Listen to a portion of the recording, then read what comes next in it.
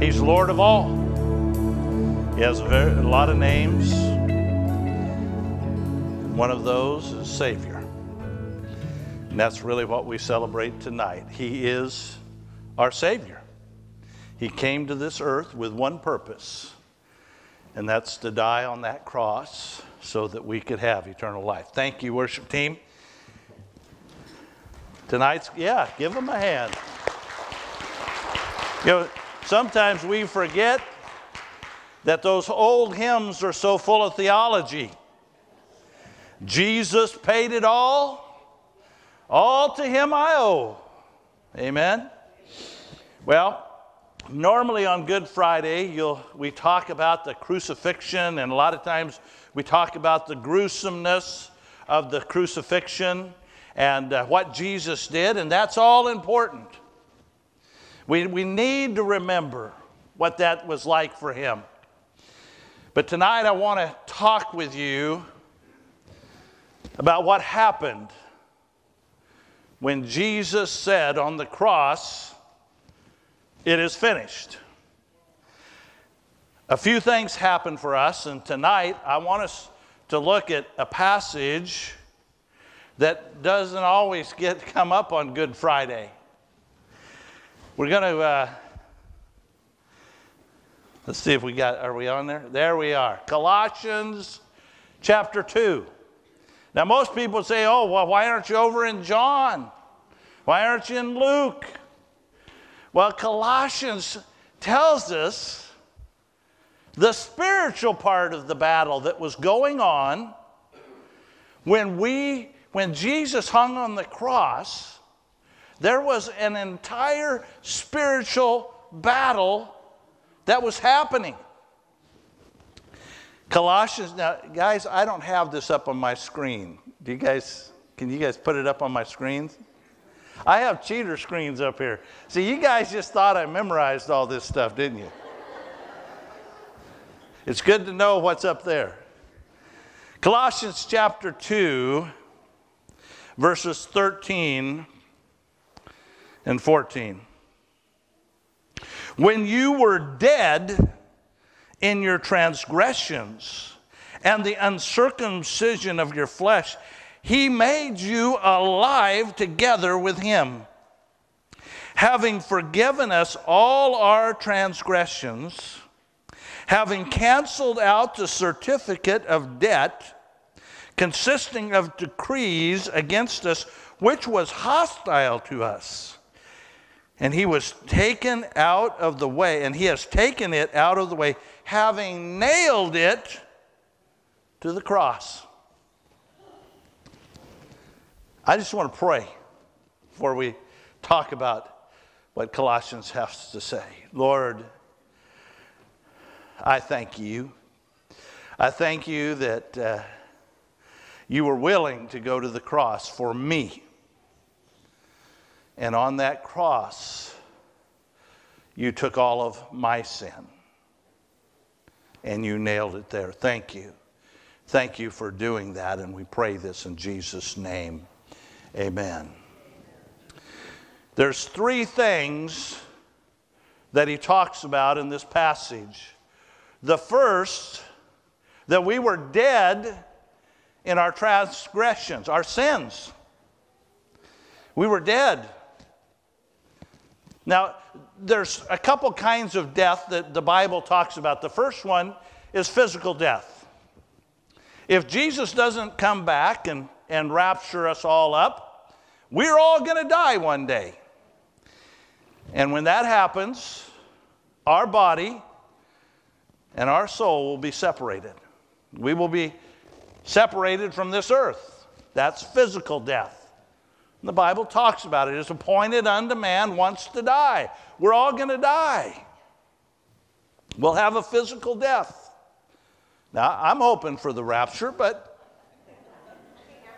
everybody is, right? The second death is what every person suffers because of sin. That death is separation from God.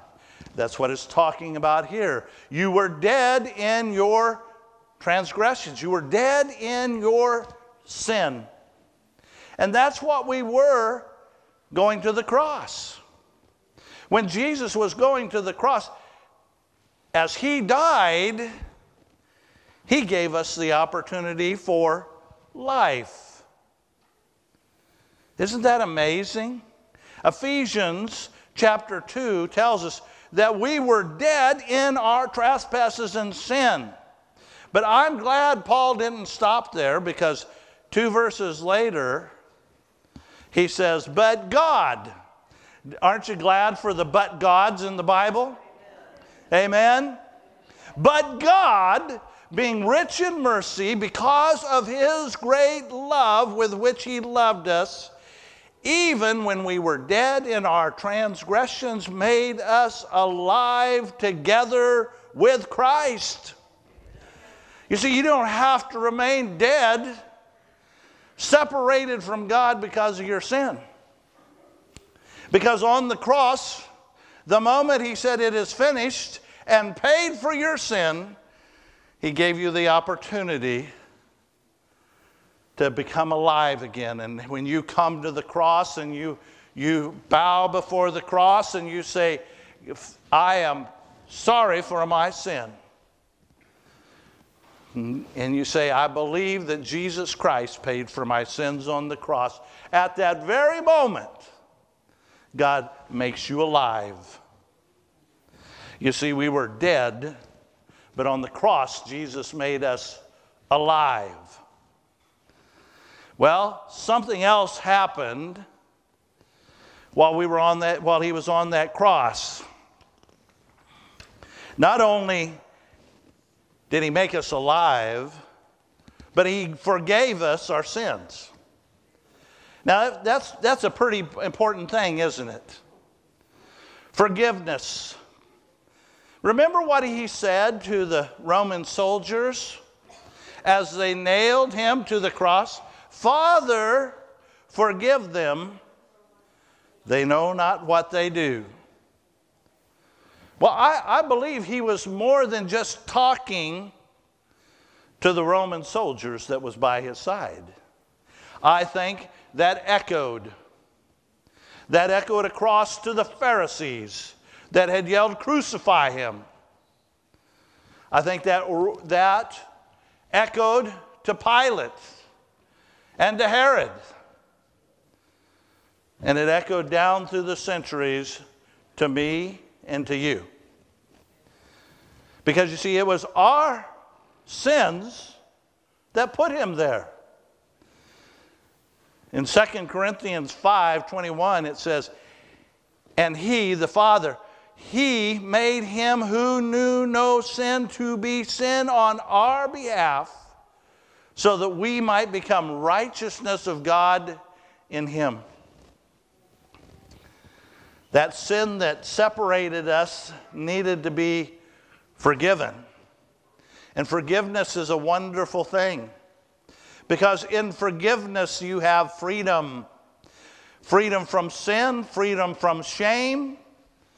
You see, when Jesus forgave us our sins, he said, I'm going to set you free. Because most of us know what guilt does. Guilt starts wrapping its chains around your feet.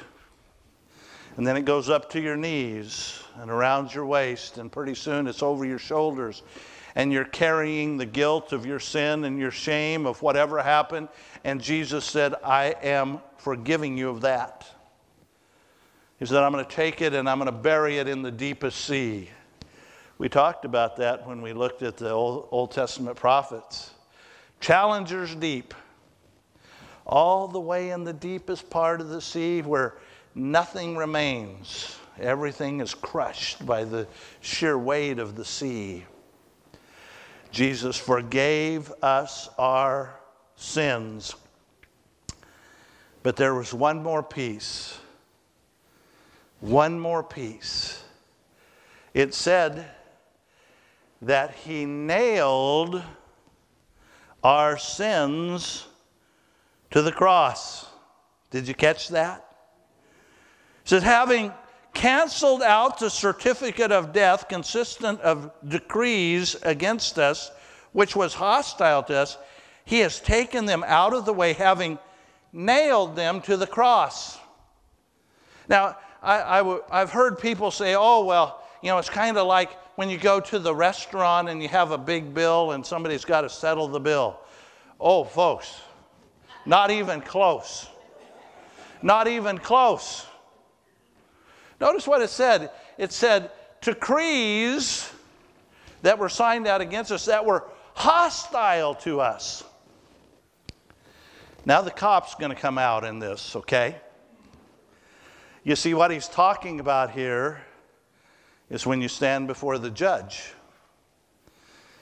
And the judge looks at your rap sheet. And that rap sheet says a date. And then it says the sin. And you can fill it in.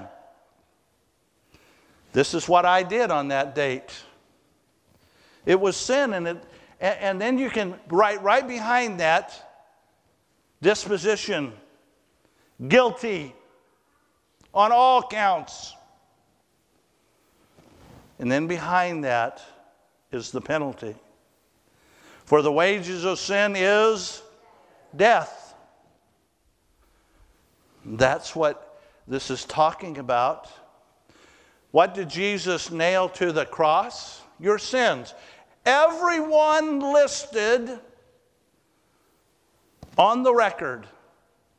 The Bible tells us that one day there will be a book opened, and it'll be the book of life. And if your name is in the book of life, you're going to go over here and you're going to stand before Jesus, and he's going to open up another book, a book of your deeds. And he's going to say, hey, let's take a look at your life. If you don't know Jesus Christ as your Savior, if you're not in the book of life, he says you're going to come over here, and we've got another book also. And it's a book of all of your sins, and every one of those sins has a penalty. And you're going to pay for every one of those if you haven't accepted Jesus Christ as Savior. But what Jesus did on that very day, you see, the Romans, when they went to crucify somebody, they put a placard, and it had your crimes, whatever it was: thief, murderer, insurrectionist. And they would carry that around their neck until they got to the place that they were to be crucified. And then they would nail that above their head. What did Pilate write about Jesus? Jesus the Nazarene, King of the Jews. He had no crime above his head. Why should he die? You know why he should die? Because they took my sin and your sin, and they nailed it above his head. And they said, this is his crimes. And Jesus did that for us. He nailed our sins above his head. And every one of them said, guilty, penalty, death. But Jesus did the most wonderful thing in the world. He put a sign up there that said, in his blood, pardoned. Pardoned. You know what a pardon means? It's all done away. You can never go back and retry that. It's paid in full. He wrote it in his blood, pardoned. And as he wrote across all of our sins that were nailed to that cross, the blood began to seep through the document until you could see the ink no more. Nobody can ever charge you again because you've been pardoned by the blood of Jesus. That's what happened on the night that Jesus died. You were given an opportunity to go from death to life. You were forgiven of your sin and allowed to have the relationship restored. And you were pardoned. just as if you'd never sinned. What an amazing gift. Jesus paid it all to him I owe. Sin had left a crimson stain, he washed it white as snow. Amen.